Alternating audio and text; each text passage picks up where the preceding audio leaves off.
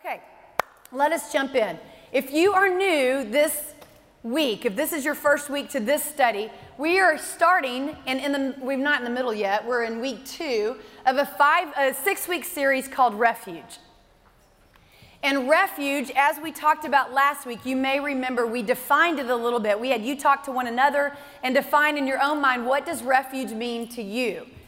Now, what it technically means are two main things. One is it's a safe place. A refuge is a safe place. And the second thing is a refuge is also known to be a protective covering. A protective covering.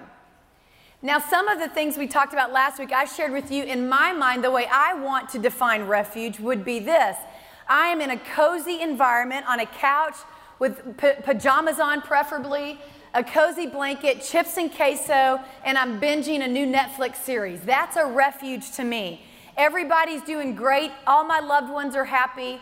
I don't have to be anywhere. I'm not on the clock anywhere, and I can just take my time. That's a refuge. But what we also learned last week is that God, when He says, I am your refuge, what He means is I know what you need as a refuge, and I, the Lord, get to define refuge for you. And that's not always what I want. I want Him to provide the refuge. I just want to script it for Him. I just want to say, well, provide it, but provide it like this. And the Lord says, no, I'll provide the refuge. Your job or what you get to do is trust me. So this week we're jumping in to we're going to look the next 5 weeks to all of the different ways, some of the different ways, I shouldn't say all, of the ways the Lord provides refuge in our life that is surprising. It's not how we would have defined it, and yet it's everything that we need. And it's better than we could have defined it ourselves. And so that's what we're looking at today. Our anchor verse for the semester is Psalm 73:28. The psalmist says, but for me it's good to be near God. And he says, I have made the Lord my refuge. I have made the Lord my refuge that I may tell of all your works. I've made the Lord my refuge. How do we do that? We're going to look at that today. How do we make the Lord our refuge? So what I want to do for just a minute, we're going to jump into Daniel chapter 3. But I want to share with you a really silly story from my high school days. And I don't know if you, like me, have ever found yourself verbally professing something and being fully committed to it.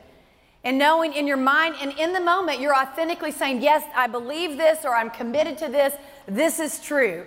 In high school, I was highly committed to a boy that was a couple years older than me. And I will leave his name out. We'll call him Bill today. Bill and I had been dating. He was off at college. And I'm telling you, I was committed to Bill. We were probably going to get married. I just knew that we would. But he could rest assured that while he was away at college, I was committed. I was committed. He need not worry. He was everything that I was looking for. He was everything I needed. And we were tight. I was committed. But then, we'll call him Greg. Greg invited me to homecoming. And all of a sudden, this fierce commitment that I had been professing was kind of like a commitment-ish.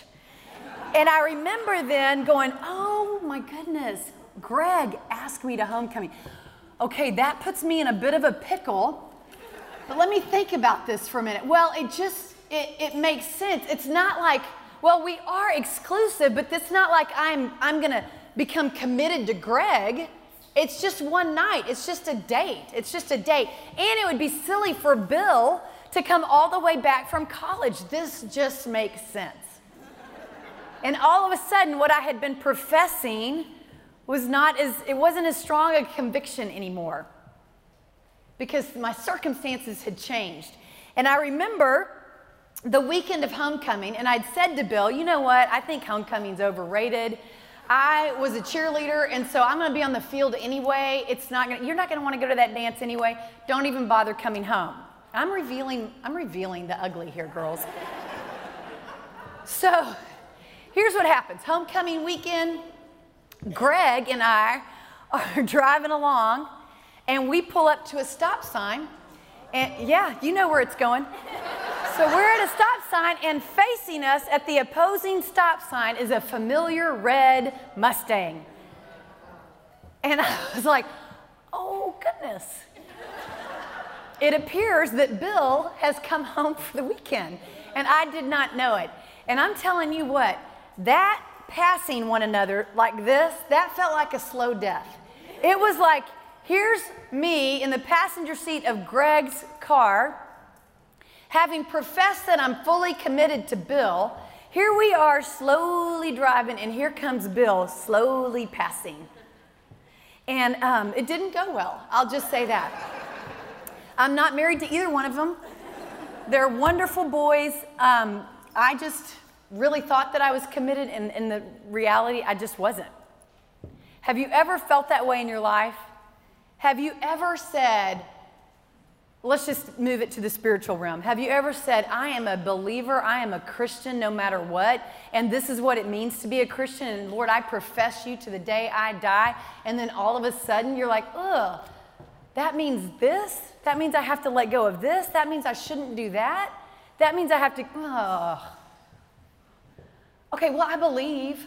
I'm going to go to church. I'm not denying you. It's just like, it sounds a little ridiculous. Like, you want all of me? Have you ever been there? I certainly have. I certainly have. And when God says to you and to me, I am your refuge, I am your refuge, He doesn't mean come under the shadow of my wing and leave one foot out just in case a better offer comes along. He's saying, no, come under the shadow of my wing and let me care for all of you. He wants all of our heart, all of it. And sometimes I get wobbly in my faith, and if I really drill down, it always goes back to this root. I'm not sure if He's good anymore. When I doubt His character, He moves from a giving, loving, abundant God to a killjoy ogre that's a bunch of rules. And I lose sight of the true God, and I know that I'm losing sight of Him because my commitment becomes a commitment-ish. And I think, oh, it doesn't mean that I don't make mistakes, but I know when my heart begins to get stale and I become more guarded, and I think, I'm just going to dabble over here. It's not that big a deal. It's not that big a deal. So, what I want to look at today are 3 men in Scripture that you might be familiar with. But when their faith was on the line, they cashed in every chip, and they believed that God is who He says He is, and they experienced refuge in a way that is, well, you can't compare it to anything else. So let's look. We are in Daniel chapter 3.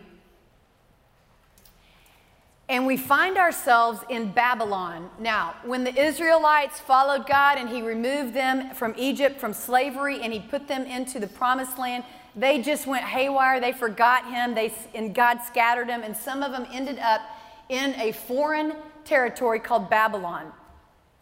And in Babylon, King Nebuchadnezzar ruled. He was in charge of it all. And that's where we pick up the story, because he was not a nice man. And you find 3 Israelite Jewish men that are living in Babylon under the reign of King Nebuchadnezzar. And we're in Daniel chapter 3. We start in verse 1. King Nebuchadnezzar made a gold statue 90 feet tall and 9 feet wide, and he set it up on the plain of Dura in the province of Babylon. Then he sent messages to the high officers, officials, governors, advisors, treasurers, judges, magistrates, and all the provincial office officials to come to the dedication of the statue that he had set up. So all these officials came, and they stood before the statue King Nebuchadnezzar had set up. And then a herald shouted out, "People of all races and all nations and all languages, listen to the king's command. When you hear the sound of the horn, flute, zither, lyre, harp, pipes, and other musical instruments, bow to the ground to worship King Nebuchadnezzar's gold statue. Anyone who refuses to obey will immediately be thrown into the blazing furnace." Such a kind-hearted man. Okay, here's where it starts to get good. Verse 12, we see It says, but there are some Jews, Shadrach, Meshach, and Abednego, this is a tattletale, comes to King Nebuchadnezzar, and he says, woe, king, there are Jews, 3 of them, Shadrach, Meshach, and Abednego, whom you've put in charge of the province of Babylon, and they're paying no attention to you, your majesty, and they refuse to serve your gods and do not worship the gold statue that you've set up. Now, here's what's happening. Out of nowhere, this king erects this big, huge statue, and he says everybody's going to bow down to it. And we can look at that and go, that's absurd. That's absurd. And it's not too difficult in this moment for Shadrach, Meshach, and Abednego to say, you know what, we're not going to do that. We're not going to do that. We're not going to do that. Here's my point. In my life, and probably your life too, obedience and the profession of our faith is not very difficult when the price is not very high. When there's not a ton at stake, it's so easy for me to say, I love him. I'm a follower of Jesus. I don't care who knows. I'll follow you till the day I die, Lord. It's not that costly. If you're on Facebook or social media, you've seen those praying emoji hands. And when somebody posts a prayer request, we all reply with that. We all say, we're praying for you. And it's great because that doesn't really cost us much. But what if that person said, hey, would you come to my house and pray out loud? I'm going to bring some people together that you've never met.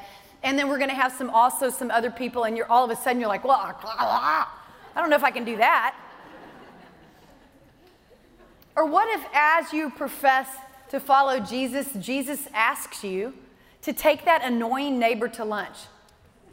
The one that's on the opposite side of the political fence. The one that's got all the signs in his or her yard that you can't stand. And the Lord is saying, reach out to that one. And I want you to just come in peace. No. That is too costly. That is too costly. These are minimal costs. But my point being is it's so easy for us to make commitments and make professions of faith when the price isn't very high. But when the price tag gets higher, it becomes more difficult to follow in obedience. And so when it becomes more difficult to follow him in obedience, that's when my foot is out here. And it's like, I want you as a refuge. I want your wing over me. I want the protective covering that I know I can't provide myself. Oh, this is really hard. I want my friends to like me too, though. I want to be well respected in my town. I want to decide how I spend my money. I want to choose. And so it becomes difficult. And we want our cake and we want to eat it too. And the Lord is saying, no, I died for you. I want all of you. All of you. I want to provide refuge for all of you. And if you've got one foot out, you're not fully covered. You're not fully covered. So let's continue on in verse 13. The stakes get a little bit higher. It says, so Nebuchadnezzar's just learned that these 3 men have refused to bow down to his gold statue. Verse 13 says, then Nebuchadnezzar flew into a rage, and he ordered that Shadrach, Meshach, and Abednego be brought before him. And they were brought in, and Nebuchadnezzar said to them, is it true, Shadrach, Meshach, and Abednego, that you refuse to serve my gods or to worship the gold statue I set up? Here's what he says. I will give you one more chance to bow down and worship the statue that I have made.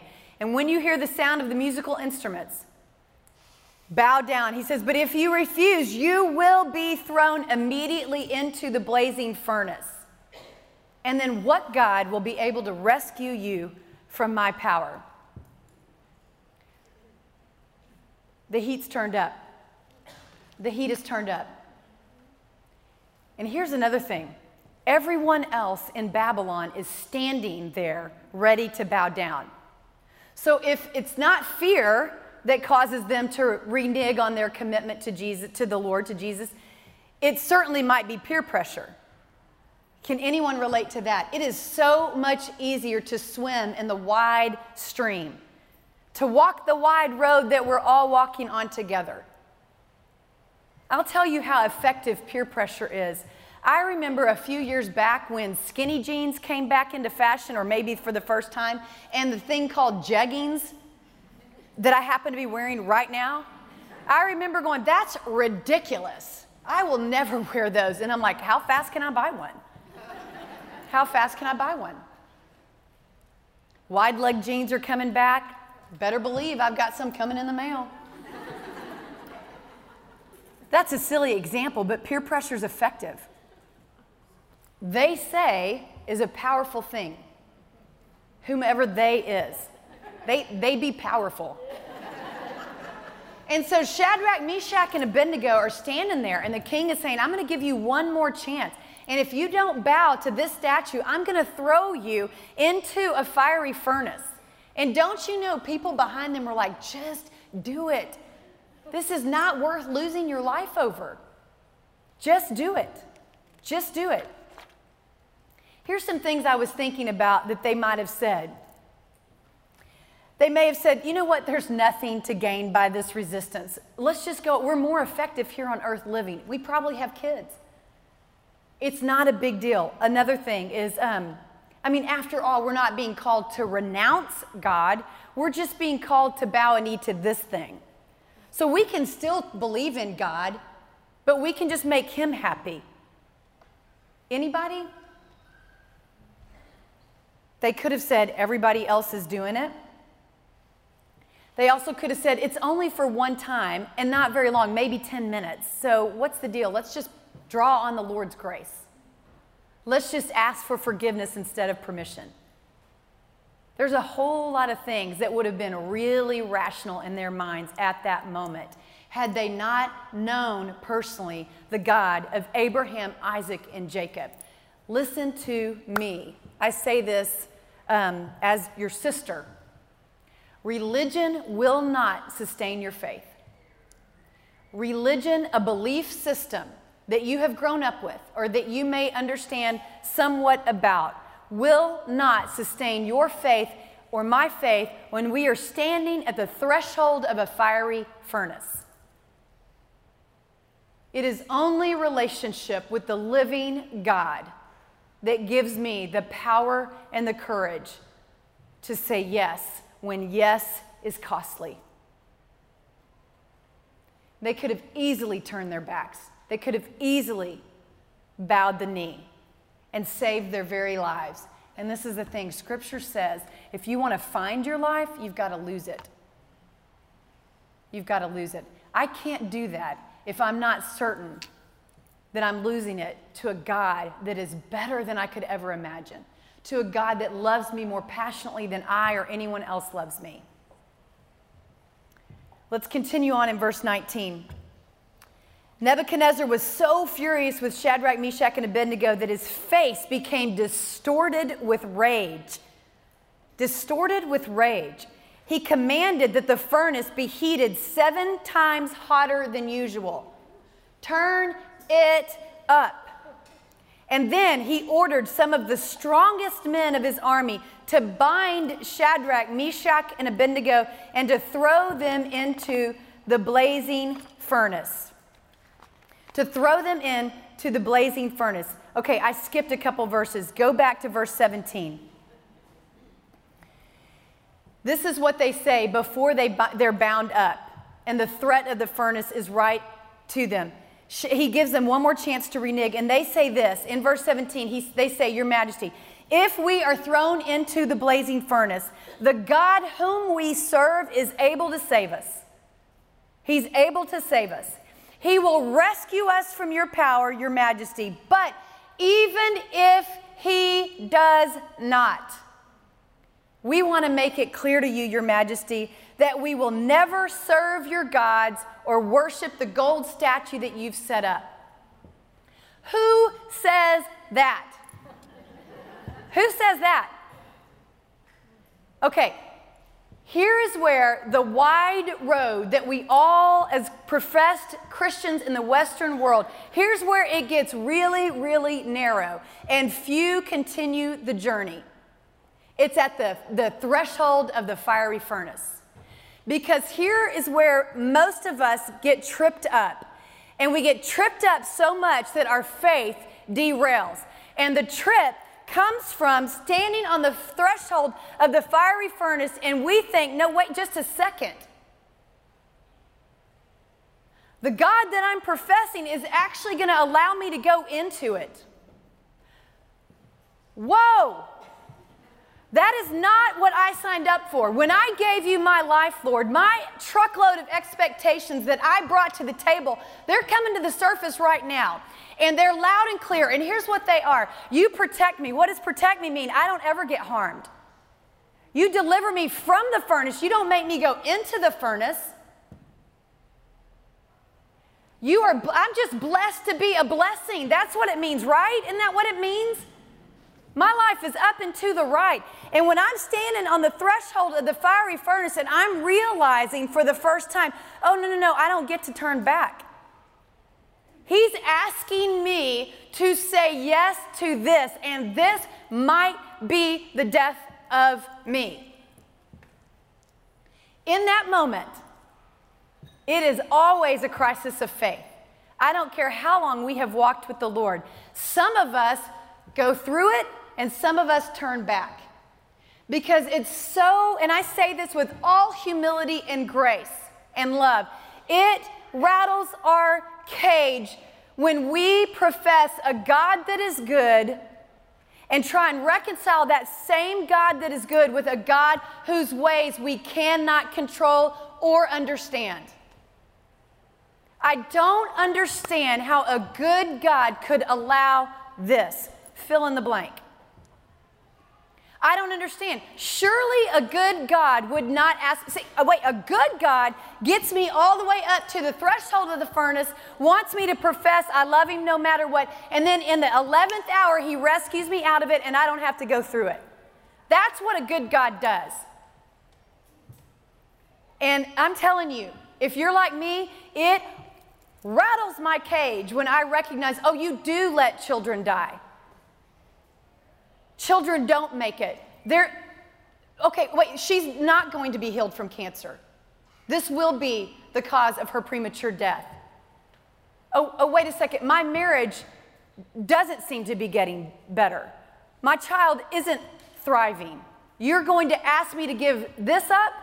You're asking me to move to a place I've never heard of? I don't know what the fiery furnace is for you and what it is for me. But all of us at some point in our lives find ourselves at the threshold of it. And in that moment, it is a come to Jesus meeting. And I have to dig deep and go, am I committed? Am I going to say yes, no matter the cost? You see, I surrendered my life to the Lord when I was 27. I became a Christian and invited him into my heart when I was 8 at church camp. But at 27, I'd been working in the corporate world and was doing very well, and I'd sensed him call me to ministry, and I knew it was going to be costly. And when I laid my life down, I knew it's laid down. It is laid down. I ain't picking it back up again. I have been crucified with Christ. It is no longer I who live, but Christ who lives in me. And the one who loves me, he lives through me. And I realized in that moment, that passage is Galatians 2:20, I thought, I'm dead. And dead for Laura means you get to decide, God. You get to tell me where I live. You get to tell me who I marry. You get to tell me what my career is. You get to decide. My children are yours. And I can't tell you how many times over the years I want to get up so bad. Because it's not one fiery furnace that we come to and we're done in our lives. It's over and over and over. Some of us in this room are battling chronic illness. And we stand there. And let me be super, super clear. Shadrach, Meshach, and Abednego are 3 men. They're 3 men. And so to think that they stood here and were all of a sudden like, this isn't hot at all. This isn't hot at all. This is okay. I'm not scared. I'm not scared at all. No. They're human beings. They are quaking. And yet there's something that they know to be true even when they're not feeling it in the moment, that enables them to say, you know what, even if he doesn't save us, even if this is our death, we're going. We're going. We're saying yes. We're saying yes. So I wonder if any of us today are standing at the threshold of a fiery furnace. It could be a health ailment. It could be an obedience issue. It could be a sin issue that the Lord's asking you to let go of. I don't know what it is, but whatever it is, you'll know you're at the fiery furnace because you think, this might kill me. This might kill me. Surely you're not asking me to go to that place. But you're a good God. And he says, I define goodness. You're a good God, and yet your character never changes. You're always loving. You're always for me. And yet I don't understand for the life of me why this is my road right now. That is so honest and real, and in no way does the Lord reject that. I have stood at the threshold of fiery furnaces throughout my life, in and out of different seasons, and every single time, it's somewhat of a crisis of faith, and I'm rattled, and I think, wait a second. But as I continue to track time with the Lord, I can look back and go, he was there, he was there, he was there, he was there. And his word says, he will never leave me or forsake me. He is good. He is for me. He has forgiven me. He loves me. He's not a punitive God. Okay, I hate this. Jesus understands that. Jesus said in the Garden of Gethsemane, before he faced the most brutal death anyone can endure, he said, let this cup pass by me. Nevertheless, your will be done, not mine. And here's what happens when we say yes, no matter the cost. Look with me at verse 21. They have been bound up, tied up, and they have been thrown in the furnace. They should be consumed within milliseconds and dead. And verse 21 says, so they tied him up, they threw him into the furnace, fully dressed in their pants, turbans, robes, and other garments. And because the king, in his anger, had demanded such a hot fire in the furnace, the flames killed the soldiers as they threw the 3 men in. So Shadrach, Meshach, and Abednego, securely tied, fell into the roaring flames. Verse 24. But suddenly, Nebuchadnezzar jumped up in amazement and exclaimed to his advisors, wait, didn't we just tie up 3 men and throw them into the furnace? Yes, your majesty, we certainly did. They replied, verse 25, look, Nebuchadnezzar shouted, I see 4 men unbound, walking around in the fire unharmed, and the 4th looks like a god. Another translation says, and the 4th looks like the Son of God. And the 4th looks like the Son of God. Let us take that in for just a minute. They have said yes, believing that they're about to die, not willing to turn back and denounce their God. They are in the furnace, and refuge comes. And here's what it looks like. A 4th being in the furnace who has unbound them with the fire, and yet they are not scorched. Here's the thing. Religion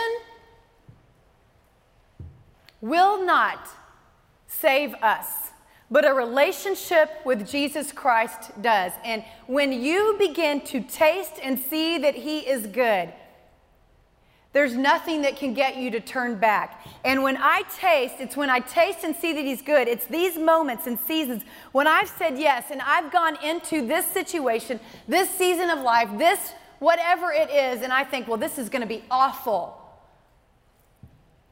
I can't even imagine that you would allow me to walk through this.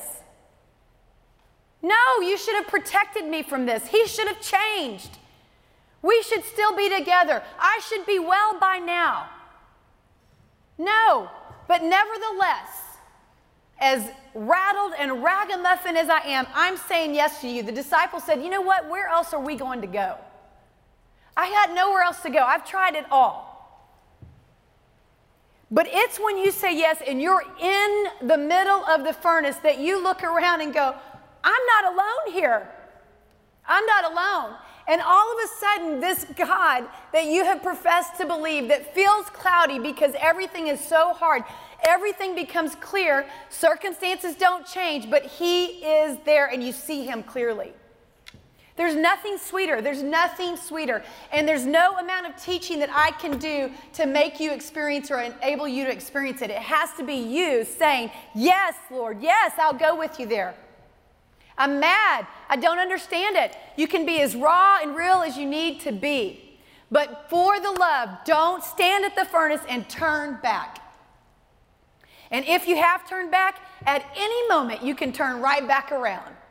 At any moment, because the cross paid for that for us.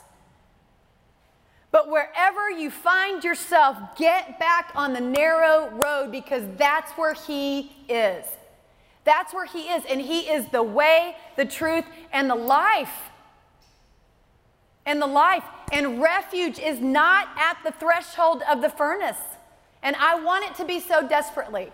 I want to stand at the threshold and go, well, let's analyze this, and let's look at it, and I'm going to profess you with my mouth, and I'm going to maintain my belief system, but I'm certainly not going to be vulnerable enough to step in. So I would like for you to give me some warm fuzzies on this side of it and just say, it's okay, baby, just turn back. Turn back. Sometimes I get ahead of myself and recognize that this is too much to ask. So just turn back. Get back in there at that happy hour. Crack open that second bottle. Get back in there to Target. That sale just started. Do whatever. Eat another bag of chips. Do it. Call that guy that you know you should. Do whatever it is. You deserve it. This is too hard. It is too hard. It is. I can't do it. It's almost like I need a Savior. It's almost like I need the Holy Spirit to empower me to say yes, and He will do it every time. But it's in the furnace that I see and taste Him. It's in there. Nobody else had that experience. Every one of those other officials that bowed their knee, their Monday morning was blocked. Life was stale. These three, they're in the furnace and they're looking around going, I don't know, are you hot? I'm hot, but are you scorching? I'm not scorching. Somehow I'm not burning up. I feel like I'm still okay. I'm looking around. And Nebuchadnezzar, the hardest heart on the planet, gets to experience with his own eyes a God that is more powerful than himself. Why? Because these three did not relent. These three said, I'm going. For the love, I want my children to know I may never cook a good meal, but I will always say yes to Him. I will always say yes. And when I don't, I will turn around quickly and get back in step with the Lord. It's the greatest legacy that we can leave. The greatest legacy that we can leave. Verse 26, then Nebuchadnezzar, he came as close as he could to the door of the flaming furnace, and he shouted, Shadrach, Meshach, and Abednego, servants of the Most High God, come out, come here. Now watch this. Shadrach, Meshach, and Abednego stepped out of the fire. The furnace does not last forever. But there are seasons that are hot. They are hot. They stepped out of the fire. Then the high officers, officials, governors, and advisors crowded around them and saw that the fire had not touched them. Not a hair on their heads was singed, and their clothing was not scorched. They did not even smell of smoke. They stepped out of the fire, and there was a ripple effect through all of Babylon. And everybody that had never heard the name God, I am, the God of Abraham, Isaac, and Jacob, they'd heard His name now. Sometimes the fire, the furnace for me, is for somebody else. I can't figure out for the life of me why God would have me go through this. And yet on the other side, I've used things in my life so many times. I was at a meeting not long ago, and there was a lot of, probably 6 ladies sitting around. One of the women was having a really painful time with her teenage daughter. And another woman sat there and said, I have been in that fire, and began to share. No, when I say I've been in the fire, let me give you a few details of what the fire has been like. And yet there was a fourth angel with me the entire time, and I'm on the other side, and I'm looking at you in the eye, and you don't know that you're going to come on the other side, but you will. But you will. And in that moment, I know that gave that sweet woman breath in her lungs. It's not about me. And yet I get the beauty and the privilege of experiential faith, of faith that takes on legs and arms and skin, and his name is Jesus, and I get to experience him in the fire. Do I want to go in the fire? No. I still wish that the best experience would just be a handhold, walking along, little worship music, and everything just turns out great. That's called heaven, and that's coming. That is coming. That is coming. There will be no more tears. There will be no more unruly teenagers. There will be no more whatever it is. But for now, it's hot. It's hot. And here's the thing. Furnaces happen whether I'm following him or not. But Scripture says the angel of the Lord encamps around those that fear him. And when that Scripture does not mean those that are terrified in an unhealthy sense. It means those that stand in awe and they recognize you are God and I am not. You are holy and I am not. You could flat me like that, and yet you say, come closer. I'm going to send my son to die the cruelest death. And for 3 days, everyone thought all is lost. It was so dark. And just like Shadrach, Meshach, and Abednego, the disciples and Mary Magdalene, they had the, he's here. He is who he says he is. He is worthy of my trust. He hasn't left me. There you are. Y'all, there's nothing better than an experience like that with the Lord. And it happens in the furnace. And so I have slept a lot better in my life when I have come to that surrendered place that your character is always good. I can take that to the bank. And yet your ways are higher than mine, and I don't understand them, and sometimes they're not what I would choose. Sometimes they seem cruel almost. And so when his ways are confusing and scary sometimes and we don't get it, I rest on his heart. I rest on his heart. And then eventually, while I still don't understand a lot of the furnaces, I start to see his hand. And his hand looks like a wing. And it wraps me up. And his presence is there. And I take a deep breath and I go about my day. And I go, he's good. He's good. There's a joy. I can have joy in the middle of grief. He's good. His refuge is defined by himself because the refuge is himself. There's just a lot of places that he is that I would prefer not to visit. I don't want to go there with you. I would rather stay here. Stay on the shore. It's so comfortable and safe and controllable on the shore. And he's like, but you've never walked on water. Let me show you what it's like to walk out in this wave. Let me show you what it's like to be in a storm-tossed sea and yet have the peace that passes understanding. Let me show you what it's like to be at MD Anderson and about to go through therapy, radiation and all that, and have peace that passes understanding. Let me show you that. Let me show you what it's like to take another breath. Let me show you what it's like to know the sun is going to come up again.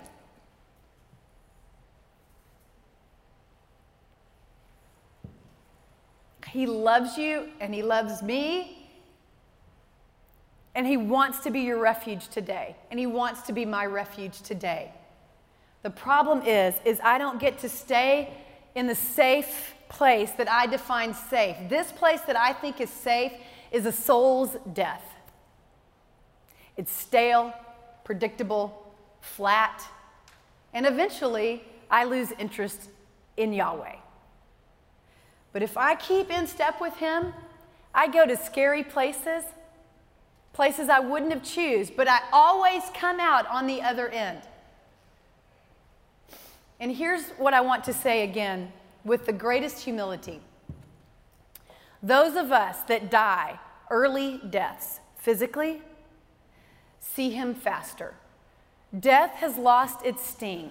Death has lost its sting. And I don't say that, I say that with the greatest humility. That if a good God is defined by the amount of years I get to live, we will be destitute. I have so many friends in my life. I was at a prayer meeting on Monday night with a beautiful girl, 31, dying of stage 4 lung cancer, with a beautiful little girl and a husband. And I watched the peace that passed all understanding. And we are asking the Lord to heal her, believing for healing for her. And yet her beautiful husband said, no matter what, even if he doesn't, we know that he's good. We know that he's good.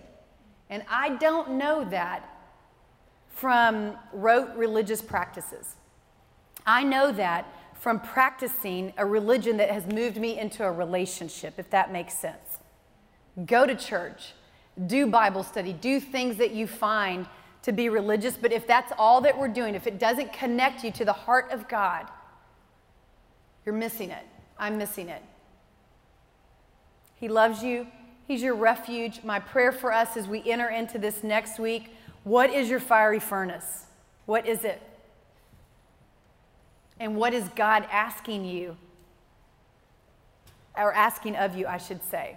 Would you be a woman, and would I be a woman that is courageous enough, like Shadrach, Meshach, and Abednego, to say, this thing may not end good, but I'm going with you.